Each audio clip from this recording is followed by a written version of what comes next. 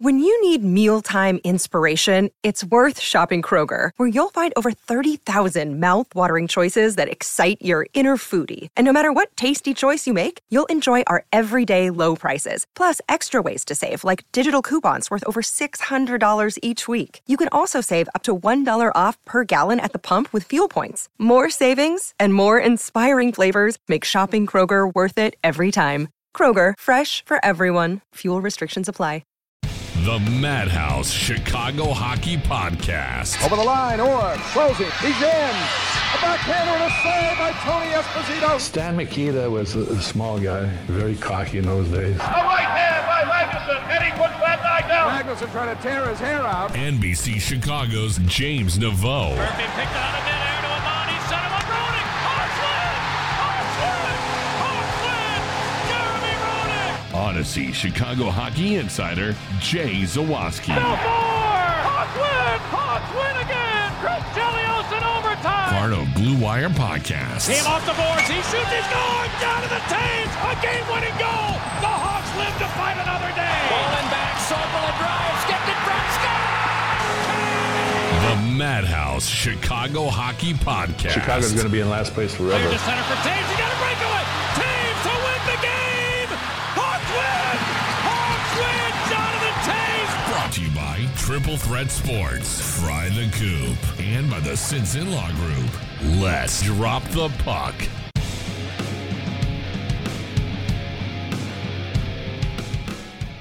Welcome in, friends. This is indeed the Madhouse Chicago Hockey Podcast. My name is James Naveau from NBC5, and with me, as always, is the one and only Jay Zawaski of Odyssey, of WBBM, of the I'm Fat Podcast. Jay, it was an interesting game tonight on TNT. Looked like the Blackhawks had it well in hand. The Detroit Red Wings felt otherwise, and ended up being a Blackhawks win, but boy howdy, it was not easy. As not easy as it can be when you score 8 goals in a game. Yeah, as uneasy as I felt in an 8-goal performance probably in my entire life. But thanks for tuning in. Make sure you're following us on social media at MadhousePod on Twitter, Madhouse_pod on Instagram, and Madhouse Hockey Pod on Facebook. We've got our TeePublic shop. There's a sale going on there through Sunday. $13 classic tees, up to 35% off everything else in the shop. Use that link in our bio, please, so we get credit for the sale. That's very important. But yeah, check out our TeePublic sale. You'll enjoy that. We've got our Patreon page, all kinds of stuff. So hit that link in our bio. It's got everything you need, Madhouse Podcast. But let's get right into it. Hawks beat the Red Wings 8-5. Also, before the game, send out a long email detailing their new general manager search. The search begins tomorrow. They'll start interviewing candidates. The second half of this show will be our reaction to that news, so make sure you stick around for this whole thing. But let's start with the Blackhawks win in Detroit. And James, you sort of said it, and the game it felt like several different games at once. The game started terribly for the Hawks, right? It was all Detroit early on. Marc-Andre Fleury came up big. Then you blink, and the Hawks are up 4-0. First period ends. Detroit scores, what was it, 2 in the second period? It's like it was just a back and forth game all night long. And when the smoke cleared, the Hawks won 8-5. But man, that never felt comfortable. No, that's a lie. It felt comfortable at 4-0. After that, as soon as Detroit got back in it, I never felt like it was in hand. It was until Hagel scored that goal, I was like, "Ugh, this is going to be a tight one and a scary one," and it was. Yeah, sure as hell didn't feel comfortable when the Red Wings came back and scored 3 goals in the second period. That was a very nerve-wracking few moments there for the Blackhawks after P.S. Suter ended up bringing the game within a goal with 13 seconds left, was assisted by Jordan Osterley. So all the former Blackhawks getting involved in that one. All the legends. Dylan Strome and Alex DeBrincat end up scoring goals to get the lead back up to 3. Then Moritz Seider and Dylan Larkin both score, and it's a 1-goal game again with 5 minutes. Just an absolutely freaking crazy game between two of the worst teams in the NHL. I think it would probably be fair to say, but the Blackhawks do end up coming out on top. And hey, look at it this way, Jay. The Blackhawks' last 2 games, they've averaged 4 goals. That's good, right? Yeah. I was like, what? Oh, yes. Yeah, there you go. A 4-goal average. That'll get it done. He picked up what I was throwing down after the Colorado shootout. Well, let's start with this game with Dylan Strome, because it's a guy who's had a couple tumultuous seasons in a row after a very promising beginning to his start in Chicago. I think if you asked a lot of people, when this season began, would Dylan Strome be a Blackhawk on January 26th? Most people would have said no. But a 4-point performance, really strong game. He's had a string of some pretty solid games, and it's weird to say, like, maybe Dylan Strome's figuring it out. But we forget how young he is, right? He's still a very young NHL player. And one guy we got to see very recently, Ryan Hartman, is sort of proof positive that it doesn't happen overnight for everybody. Success is not always instant for top prospects.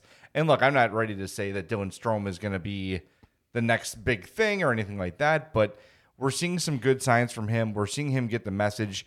And aside from the absolute snipe, his second goal of the game, everything was kind of done in front of the net. Even the assist on Sam Lafferty's goal was him working hard to get in front of the net, didn't stop crashing net, and made that pass right out in front to Lafferty, and that was a nice play, his assist and his 4-point night. So big thumbs up for Dylan Strome for not just sort of, look, I think a lot of people, if they had the sort of season Strome has had and had coaches saying things about him in the public, both Colleton and King have said and been critical of him in the press, maybe not like in a mean way, but just said, we need a little more from him.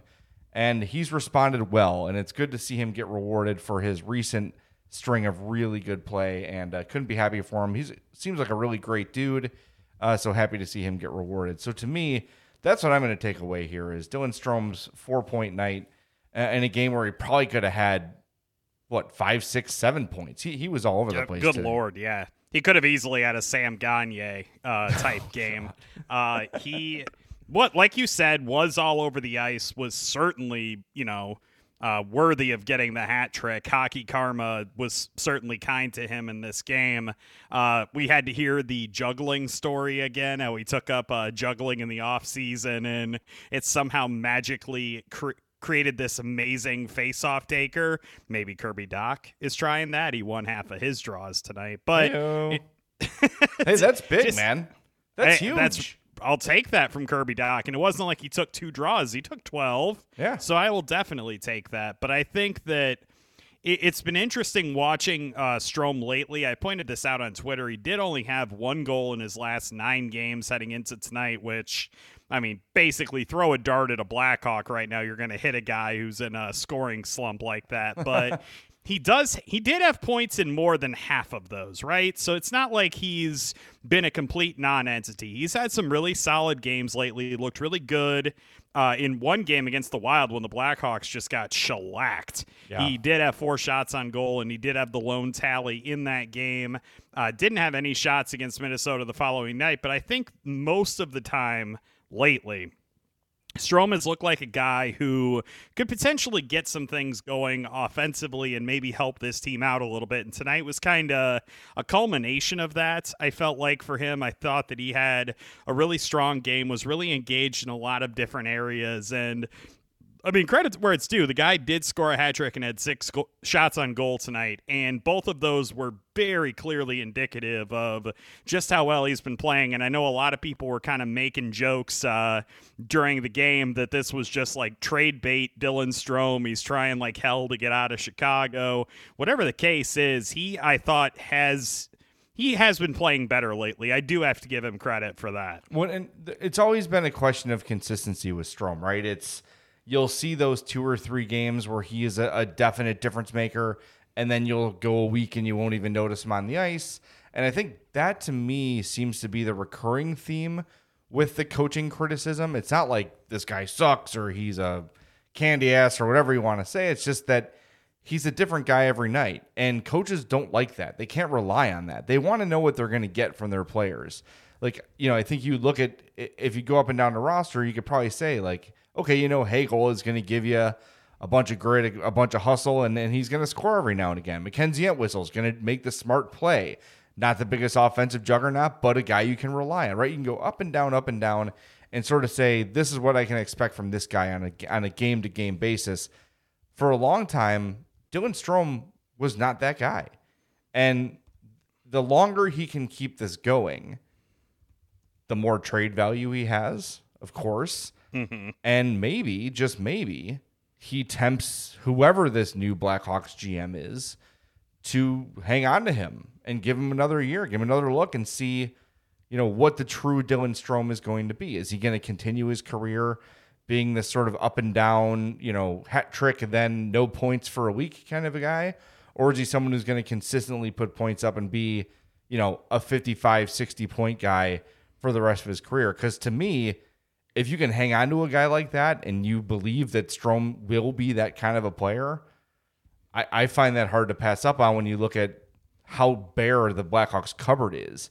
And look, if a team's not going to give you a first or second round pick, chances are a third, a fourth, or fifth is not going to pan out to be as good as Dylan Strome. So you need to start thinking about return on investment versus, maybe taking a bet on a guy who's got a decent attitude and has seemed to figure things out lately.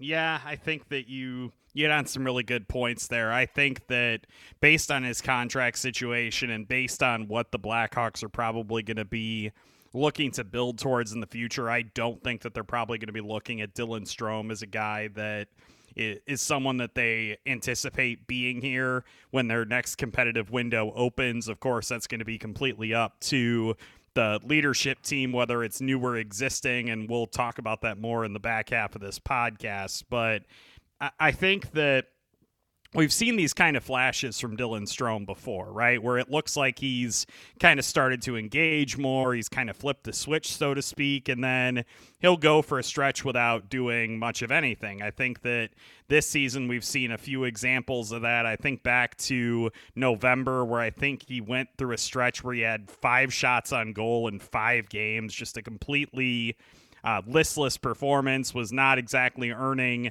the trust of Jeremy Colleton. And then he had a similar spell later in the season with Derek King too. I feel like Strome runs so hot and cold that it's really hard to rely on him sometimes as kind of a consistent goal scorer on a team that's kind of lacking in those types of players. And then there's nights like tonight where you're just like, why can't you just do this all the time? Yeah, man? why can't you score 4 points every night, Dylan? Just to have that type of impact on the game, though. Right. You want him to be a top 6 winger or a top 6 center each and every night, and he could be, and there's a reason that it's not happening, and I'm trying to figure out what it is, and I just can't. It's really frustrating, especially when you have a night like this where you can see those skills on full display. You mentioned his contract, just so everybody knows. He is signed only through this year, $3 million deal. This summer, he becomes a restricted free agent with arbitration rights. So we'll see. I can't imagine, unless he suddenly catches fire and does become this guy every night, a huge raise for him. It's going to be interesting. I don't know. Let's place your bets here, James. March 21st, the trade deadline. Is Dylan Strome still a Hawk? I'm going to say no. I think that he's going to attract some interest. I don't know if it's not going to be some massive package, of course. It maybe like a mid-round pick, maybe a prospect involved there, but I'm sure that teams are going to kind of look at Dylan Strome the same way that I do and that you do to a large degree, where he's just kind of a streaky player that has these great moments, and someone's going to think they can catch lightning in a bottle. But I get the sense that he's going to get moved to a contending team that's looking to add some depth and some potential scoring punch at a relatively low cost, and I think he's probably going to end up getting moved. I agree. I think you're totally correct on your prediction. That's exactly what will happen. Not that they're similar players, but the way the Blackhawks got Antoine Vermette, that kind of a late season reinforcement sort of a deal. That's your third line center and a guy who on a lesser team would be much higher. Look, whatever happens with him, I wish him the best. I was just pleased to see him have a night like this. I'm sure it's a huge weight off his shoulders to, really feel good when the final horn sounds after a long couple of years for Dylan Strome. So yeah, and that would have sucked if they had lost the game. Yeah, Imagine the hat trick would have kind of got lost in the wash there. Definitely. Okay, I don't know how deeply you've looked at the box score. Did you see who was +5 in this game? Was it Eric Gustafson? It was Caleb Jones. It was a joke, by the way. Eric Gustafson played like 8 minutes tonight. That's fine. You know what? Like, somebody pointed out on Twitter that Caleb Jones has been having some really solid games lately. I agree. Am I the only? Are we the only two people seeing that, or is that something you've observed too? I would like him to stay in the lineup consistently. You got to see what you have there. I agree. I've been more pleased than disappointed in his play.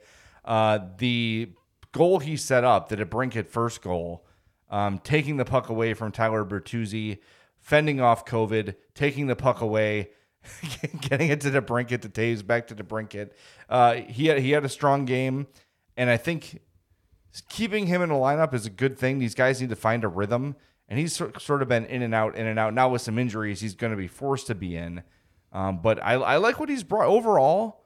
Like, for your fifth or sixth defenseman, I think I have no complaints about Caleb Jones. He's not going to set the world on fire, but you didn't expect him to be a top 4 when you brought him in here. You hoped that he would be an anchor on your bottom pair. That's exactly what he's been, and he's shown some ability to hang out and create some offense while defending decently. So I'm very pleased with the Caleb Jones acquisition. Yeah, I'm trying to look up his advanced metrics tonight just to see what they look like in comparison to the +5.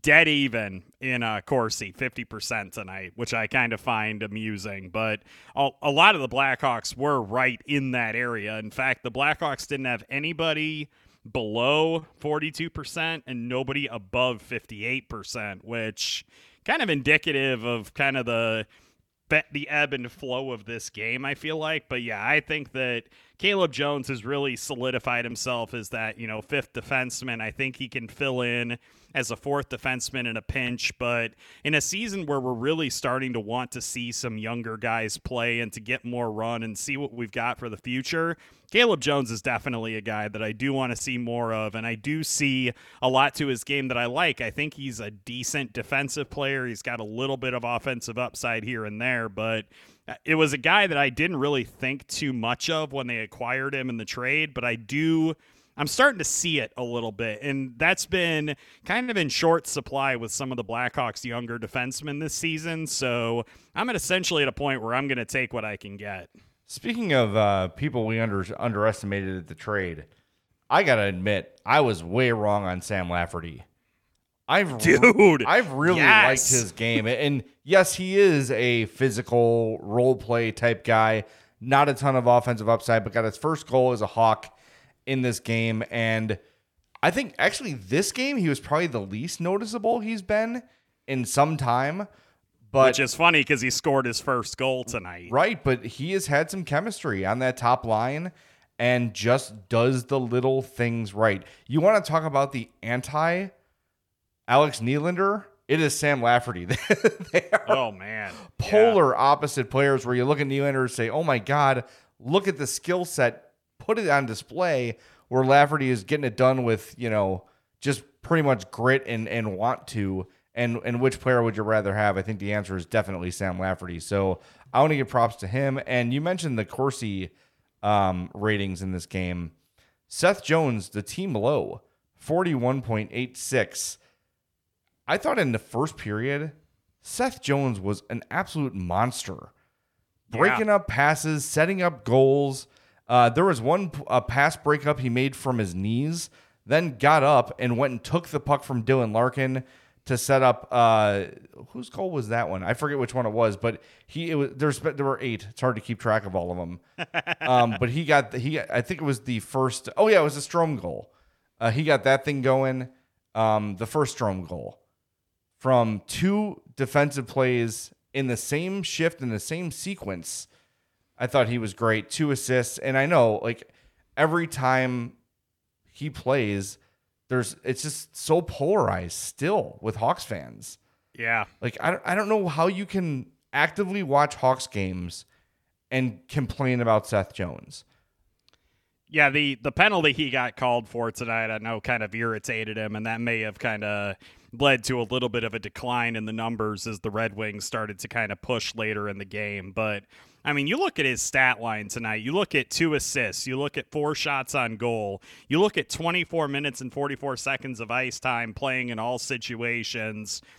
What else do you want Seth Jones to do? I think he's been a really strong addition to the Blackhawks. I think he's their clear number 1 defenseman, of course, and that's exactly what you're paying him to do. Like, I'm not sure what more you could possibly want from him. Like, yeah, there's instances where he'll still make a bad read here and there, but so does everybody else. Like, I think that too often we've been guilty at times, and I say we meaning Blackhawk fans in general, not specifically you and I. Sometimes I think we maybe go over his performances with a little too fine-tooth of a comb, perhaps. But I think that, I mean, you can throw all the, advanced metrics at me that you want, and I'm sure they're floating out there that show that Seth Jones sucks and Adam Boqvist is God, whatever you want to end up citing. But I thought that you had phrased it really well at one point on this podcast when you said it's Game 7 of the Stanley Cup Finals. It is the last shift of the game. You need a defenseman on the ice. Who do you want, Seth Jones or Adam Boqvist? I mean, the answer to me is extremely obvious. It's Seth Jones, and I feel like as time goes on, he's probably going to get appreciated more, and as we've said before, the contract's going to look better and better as the cap goes up and other guys start to get paid. I think that Seth Jones, with the exception of maybe a little bit of a sluggish start, I've been satisfied with what he's done this season. I think early in the season, we definitely saw him actively trying to justify his contract, right? He was trying to do everything. He was trying to reinvent the game. He was trying to prove to everybody that I'm worth this and I'm not the guy that I was last year in Columbus. As soon as he started just playing his game again, everything got the way it should be, right? Everything started to look like you thought it would look. And look, Seth Jones plays on a very porous defensive team. He plays half the game. Like, his numbers are going to be impacted by who he's on the ice with, all the situations he plays in, yada, yada, yada. And it sounds like it's excuse making, and it is a little bit. But the only thing when I watch Seth Jones play and I go, ooh, that's not great, is the advanced stats at the end of the game. Nothing that I'm watching during a game, nothing I'm observing from Seth Jones, save from the occasional giveaway that, again, every defenseman's going to have. Seth Jones is as solid as they come. And I'm glad he's a Hawk. Yes, he's overpaid, probably by $1 million. Yes, they gave up too much to get him, but the fact remains he's probably the best player on the team right now. It's him or DeBrincat. And it's I was going to say I'd probably side with Alex DeBrincat, but I see what you're saying. Well, let's talk about him now. 25th I was going to say, can we goals. Do a really quick shout out to since we were doing game shout outs, we can definitely get to DeBrincat next, but do want to shout out Brandon Hagel. I know you've mocked Jonathan Taves a lot for the palms up, what the heck did I do face. It's on the bingo card. It's literally like the middle space on the bingo card, but I wanted to shout out Hagel, who clearly got interfered with in the third period of tonight's game, was fuming pissed, and then immediately went and scored a goal. Like, that's how you react to a freaking setback, bro. You complain about the penalty, but you go score a goal, and you're in good shape. Like, I loved that. Yeah, that great response. That's just the kind of player he is, man. It's so good to see him getting rewarded, too, with points. And I think after last season, all of us were kind of like, okay, that was really encouraging and unexpected. Was that real? Is that really who Brandon Hagel is?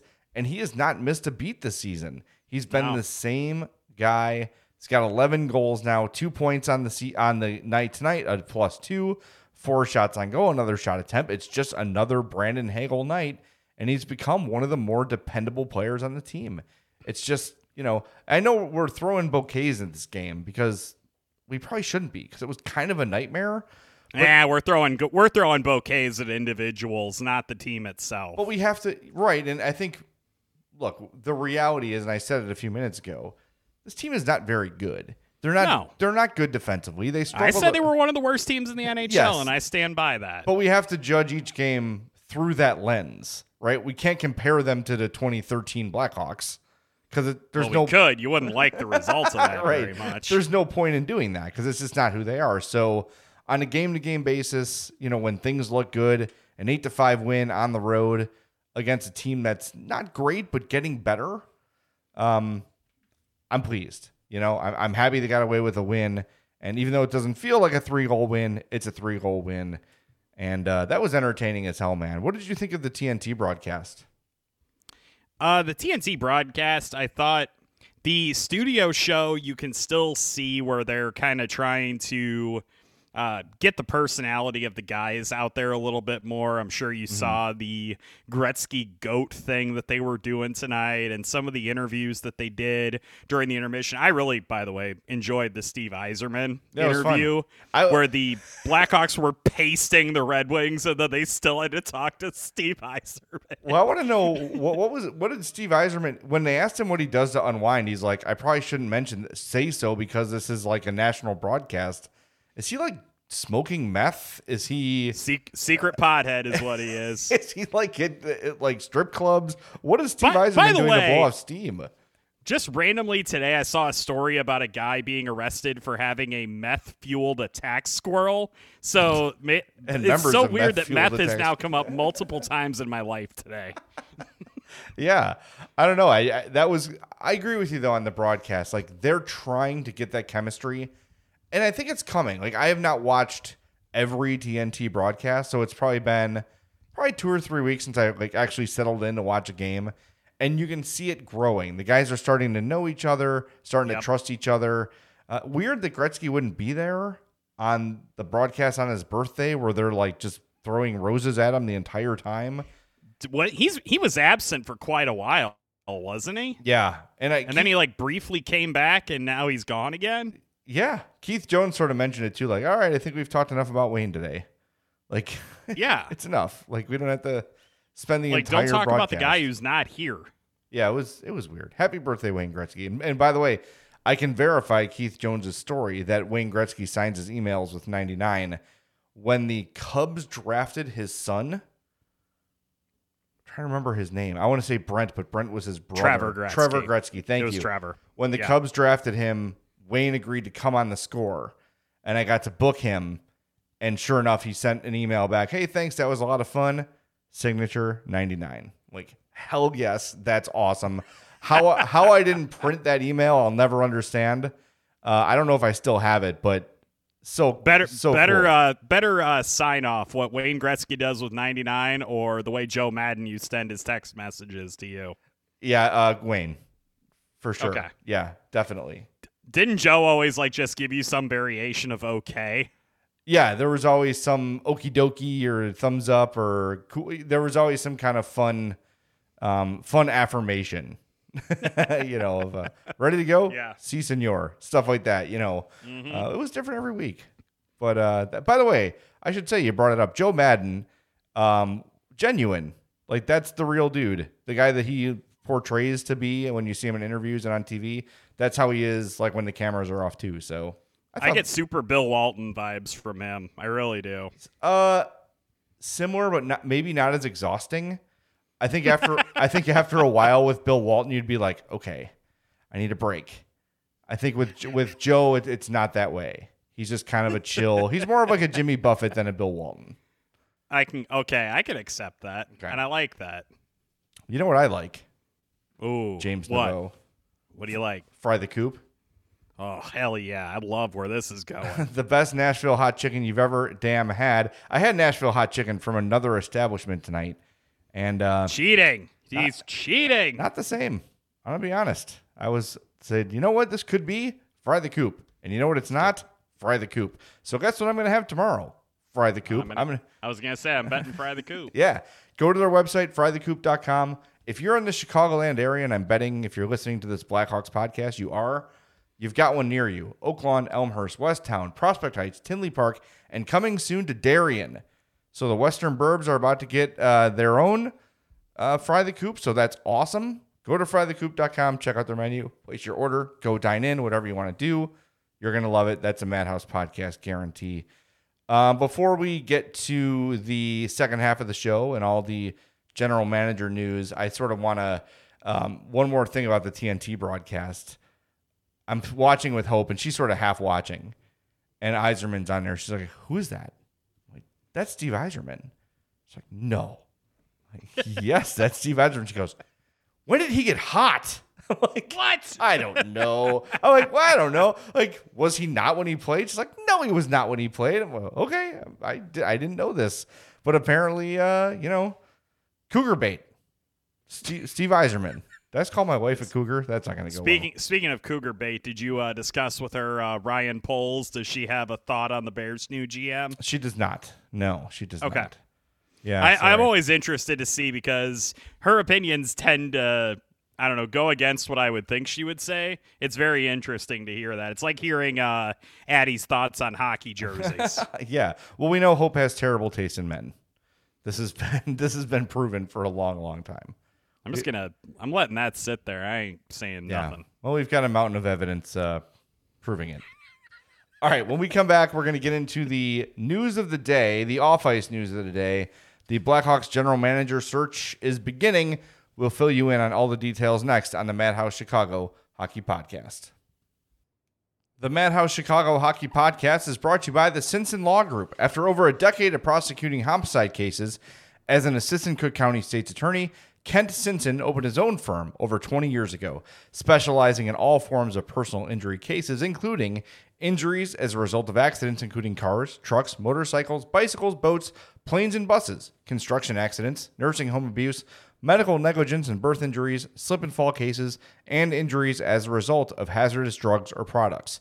Kent's firm's results speak for themselves, with millions recovered for their clients. Simpson Law Group charges no fees unless they win for you. So call for a free consultation, 312-332-2107, or visit SinsonLawGroup.com. That's SINSON lawgroup.com.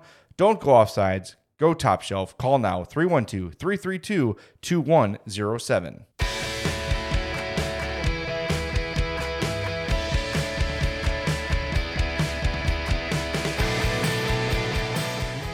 Welcome back into the Madhouse Chicago Hockey Podcast. We spent the first portion of this show talking about the dramatic victory over the Detroit Red Wings on Wednesday nights, and now we get to go big picture. Yay. Dramatic music. We have been talking so much on this podcast about what the Blackhawks are going to end up doing in their hockey operations department, whether they're going to keep Kyle Davidson, whether they're going to hire a president of hockey ops, if they're going to bring in Edzo as hockey czar, whatever it is. We've talked about it extensively.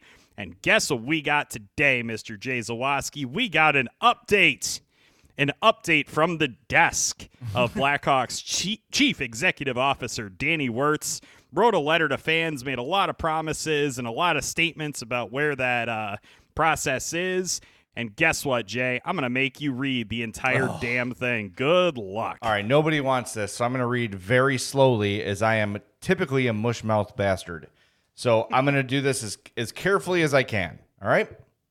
As James said, from the desk of Chicago Blackhawks Chief Executive Officer Danny Wirtz.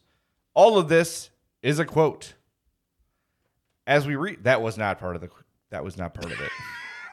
You immediately stopped yourself. You made it 2 friggin' words into reading this and just stopped. Okay, from here on out, this is a quote.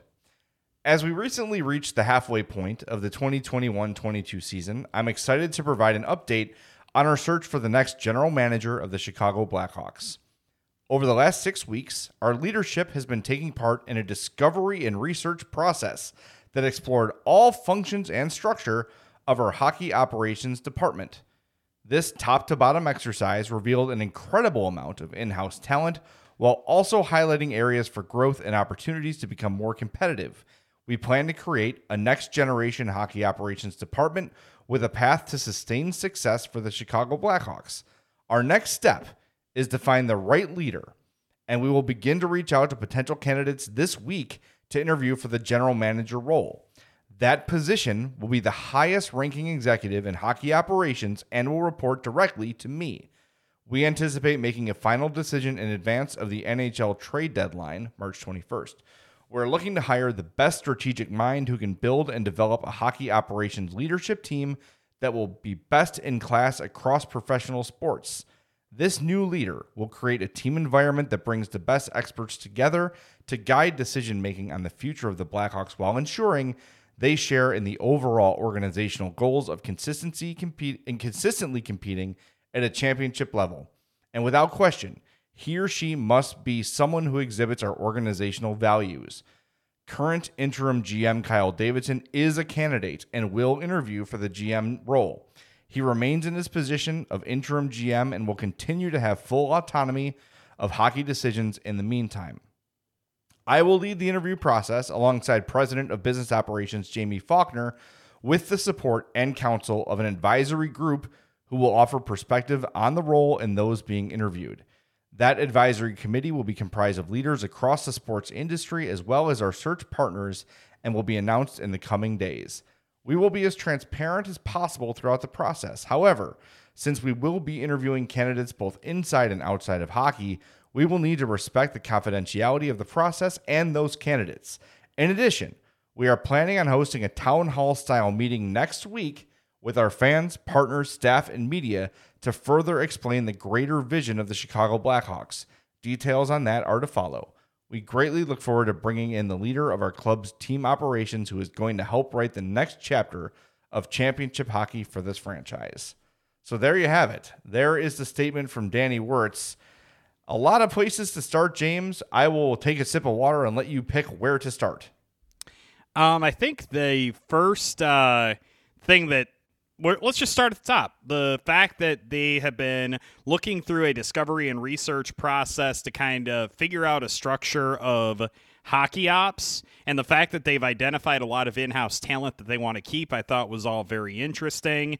And then it ultimately comes down to the general manager role being the highest ranking executive in hockey ops, which means no president of hockey operations. It strictly means a GM, and then everyone below them, that GM will report directly to Danny Wirtz, which I keep being tickled by this. The fact that there was all this talk about how he was wanting to get back into the beverage distribution business and he wanted to kind of focus on that.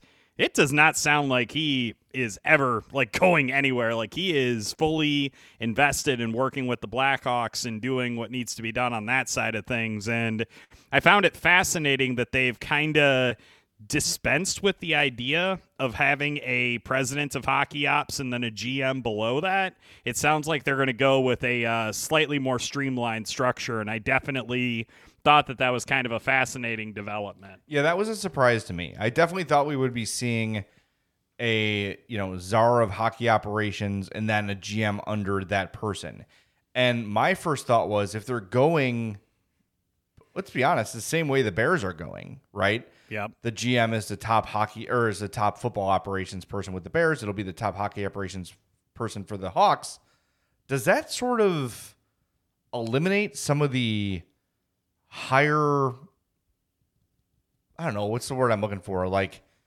Does that eliminate an Eddie Olczyk type? It certainly sounds like it's a May. Right. Is being just a general manager enough for Eddie O? Wow. To I guess theoretically, you're still effectively a president of hockey operations. You just don't have that specific title necessarily. Well, I mean, and look, that's what Stan Bowman was, right? He was was he vice president of hockey, whatever it was, whatever his title was. He was the hockey czar and the GM at the same time. They might just be streamlining the title. And yeah. Al McIsaac was there, and Norm McIver was there. There were all these people who were there assisting the GM. He often didn't listen to them, as we found out. But I don't know. I am interested. I definitely was expecting, if you were to ask me 24 hours ago, okay, this release is coming out tomorrow, what's it going to say? I definitely would have said hockey ops guy, GM, and then fill in below that. Yep. So I don't really have a thought good or bad about this because I want to see how it shakes out. I'm really interested to find out who they're going to talk to, especially as they sort of hinted at the possibility that it might not be someone who is from the world of hockey. That You see, and that's exactly why I'm curious. Like, why would you not then have a dual kind of structure then where the president of hockey operations may have experience in another sport or whatever, and then have a GM beneath that person? And I thought that would make a lot more sense if they're going to be casting the net outside of the world of hockey. And then to add on top of that, the fact that they've said that Kyle Davidson is a candidate, will interview for that role, and there are reports they want to keep him in the organization even if they don't hire him as the permanent GM. And I think to myself, why would you make a new GM keep his, I don't want to say predecessor, but you know what I mean? Like, you want that GM to have the autonomy to hire whoever they want. Is that going to be kind of a sticking point that's going to keep some people from taking this job? But they, not to say that Kyle Davidson isn't qualified for it. I think that, you know, the fact that they're considering him for GM indicates that they think he's qualified for it. I'm saying that, don't you want them to have complete autonomy in those types of hiring decisions? And do you think that's going to limit the number of people who are going to be interested in that job? Of course I want the new GM to have that autonomy. I don't think the Hawks are going to say, we have found the perfect person and we're going to force that person to keep Kyle Davidson. They might strongly suggest or nudge and say, hey, by the way, we've been really impressed with what Kyle Davidson's done here. And I can't, like, realistically, I can't imagine a GM coming into the organization, everyone in the organization singing the praises of someone and then being like, no, this person's gone. You know what I mean? Like, it's just realistically, like, I think as fans, we sometimes think of it that way. Like, I'm bringing all my own people. It's very normal for layovers to stick around and hang out because, look, they've been in the organization. They know how it works. Those people are really valuable to a new general manager coming in and say, hey, like, how do things work around here? You know, what have you observed? What are like, when you were interim GM, what were some of the challenges you faced? What are some of the tools you wished you had?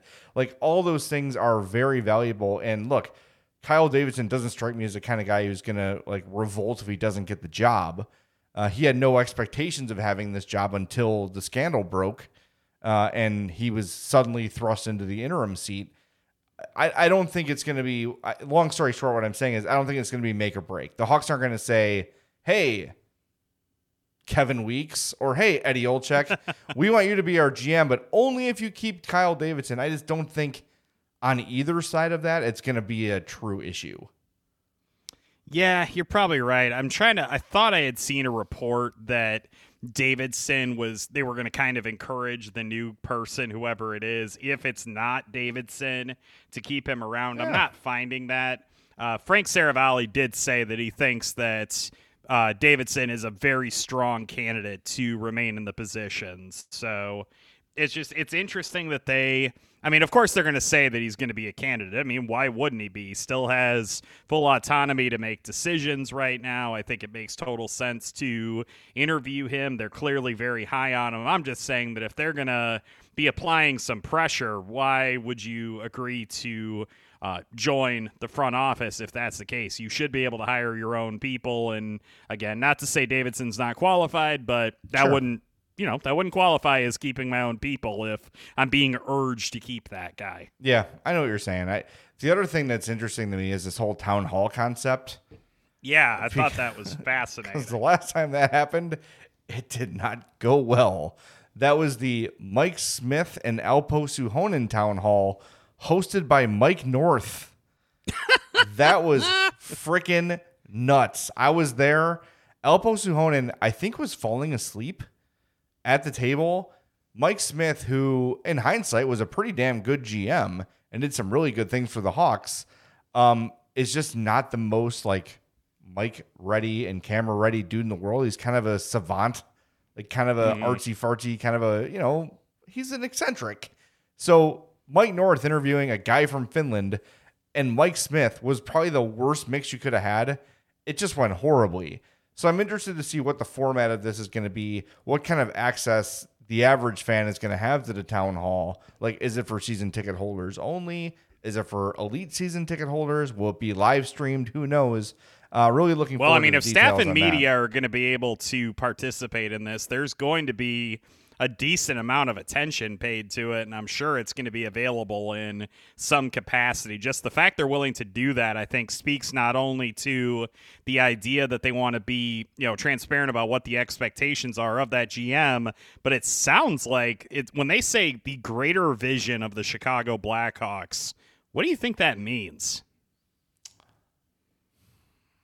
I think that doesn't sound like just hockey to me. No, it sounds like, Danny realizes that the Hawks, despite their massive jump in organizational structure from when John McDonough took over till now, they're still way behind the times in terms of modern sports franchises. In terms of like the size of the staff of when I say the office, I don't mean hockey ops, I just mean in general, right? Right. There's a lot that probably needs to be done. I think the failure of the Kyle Beach situation from top to bottom is sort of a very strong indicator of that HR was kind of like non-existent. If you had a problem with John McDonough, too bad, suck it up. There's not like an actual. So I think that sort of a thing, like ground up rebuilding of Chicago Blackhawks Incorporated or LLC or whatever it is, that's what needs to happen. It's more than just we need a person to make hockey decisions. I think what they're planning on doing, and we'll get more insight on this obviously in the town hall, they need to sort of revamp the way the entire organization operates. Not that it's bad, but it's just as behind the times. Well, I mean, and if you involve Danny Wirtz and Jamie Faulkner in that town hall, I'm assuming that we're going to hear a lot about what the non-hockey portion of the organization is going to do, whether it's I wouldn't imagine a huge scale restructuring, but you could probably see them making announcements about how they're going to engage with the community, how they're going to handle things similar to the Kyle Beach situation in the future. If something, ever happens again that, requires lawyers or whatever else, there will be undoubtedly better procedures put in place. I'm sure the Blackhawks will announce partnerships with sexual assault, advocacy groups, what have you. I'm sure that all of those things are probably going to be focused on if there's going to be a town hall involving fans and staff and media. I would think that this isn't just going to be, we're going to rebuild. This is probably, we're going to rebuild hockey, but there's a lot of other stuff that we're looking to take care of too. So I think that between the idea that it's just going to be a GM and not a president of hockey ops and the fact that they're willing to do this town hall, I think those are probably the two most intriguing takeaways from all of this. And I'm really interested to see just how long it's going to take them to start to identify candidates and to get somebody permanently hired into that position. You don't want to do this like March 16th and then have like the trade deadline be 5 days away. I would imagine that they'll try to get somebody installed sooner rather than later. I would definitely think that's the case. And one more thing I want to bring up with this, a lot of people have sort of said, like, well, why does Jamie Faulkner have insight into the hire? She's on the business ops side, and a lot of people are drawing that parallel to Ted Phillips. Here's the thing.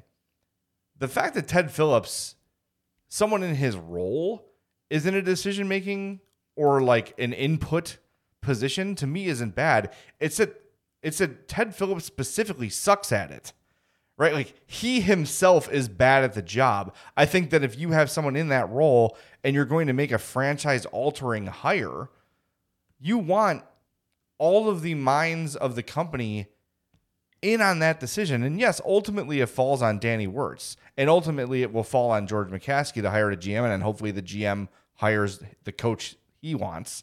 And I hope the same thing happens with the Hawks, right? But having your business operations person in there for interviews and talking to the candidates and asking questions that maybe Danny didn't think of, those are good things. Jamie Faulkner is a very intelligent woman who knows what she's doing, has earned this job. I want to hear a little more from her. I wish she was a little more out front and talking. I was going to say, I'd love to have her on the podcast. Would love it. I wonder if now that the smoke is sort of cleared on the Kyle Beach thing, if they'd be a little more open to that. Because last year dealing with a pandemic, there wasn't a ton of business ops stuff to talk about. But I wonder if now that we're sort of entering this new era, air quotes, that they announced today, I wonder if she'll make herself available. Because I would absolutely I know some Hawks brass listens to this podcast. Open invitation for Jamie Faulkner. Anytime she wants to come on, we'd love to talk to her. Same thing goes for Danny, of course. Same thing goes for Kyle Davidson. Whoever you want to put on here, we're happy to have them. That's an open invite, though. I'd love to talk to Jamie Faulkner and just find out, what is her, year and a half or whatever it's been like? What has she been doing? What is her focus every day? I think it's fascinating. So, look, man, I'm on board. I'm really fascinated to see what's going to happen next with the Blackhawks. We should have some answers. We'll definitely have a few next week when this town hall happens, and then hopefully in short order, a new GM and the next era of Blackhawks hockey will be set to begin. And I, for one, am ready. Loved everything that you said, man, and I am very curious to see how this all plays out. And hey, it gives us something to talk about other than the outrageousness of what's happening on the ice for this team. I can't wait. Definitely. All right, man. Thanks for taking time out of your night, James. I know you're doing some work. Thanks, everybody, for listening. We greatly appreciate it. We're never far away. We'll be back soon with another episode of the Madhouse Chicago Hockey Podcast. Until then, take care of yourselves. Be well. We'll talk to you next time. The Madhouse Chicago Hockey Podcast was brought to you by Fry the Coop, Triple Threat Sports, and by the Sinson Law Group. I'm Amira Rose Davis, historian and co-host of the sports podcast Burn It All Down. And now I'm hosting the new season of American Prodigy, all about Black girls in gymnastics. For the last 40 years, Black gymnasts have moved from the margins to the core of the sport and changed gymnastics along the way. Now, they tell their stories. You'll meet trailblazers like Diane Durham, superstars like Jordan Childs, and everyone in between. Listen to American Prodigies on Apple Podcasts, Spotify, Stitcher, or wherever you get your podcasts.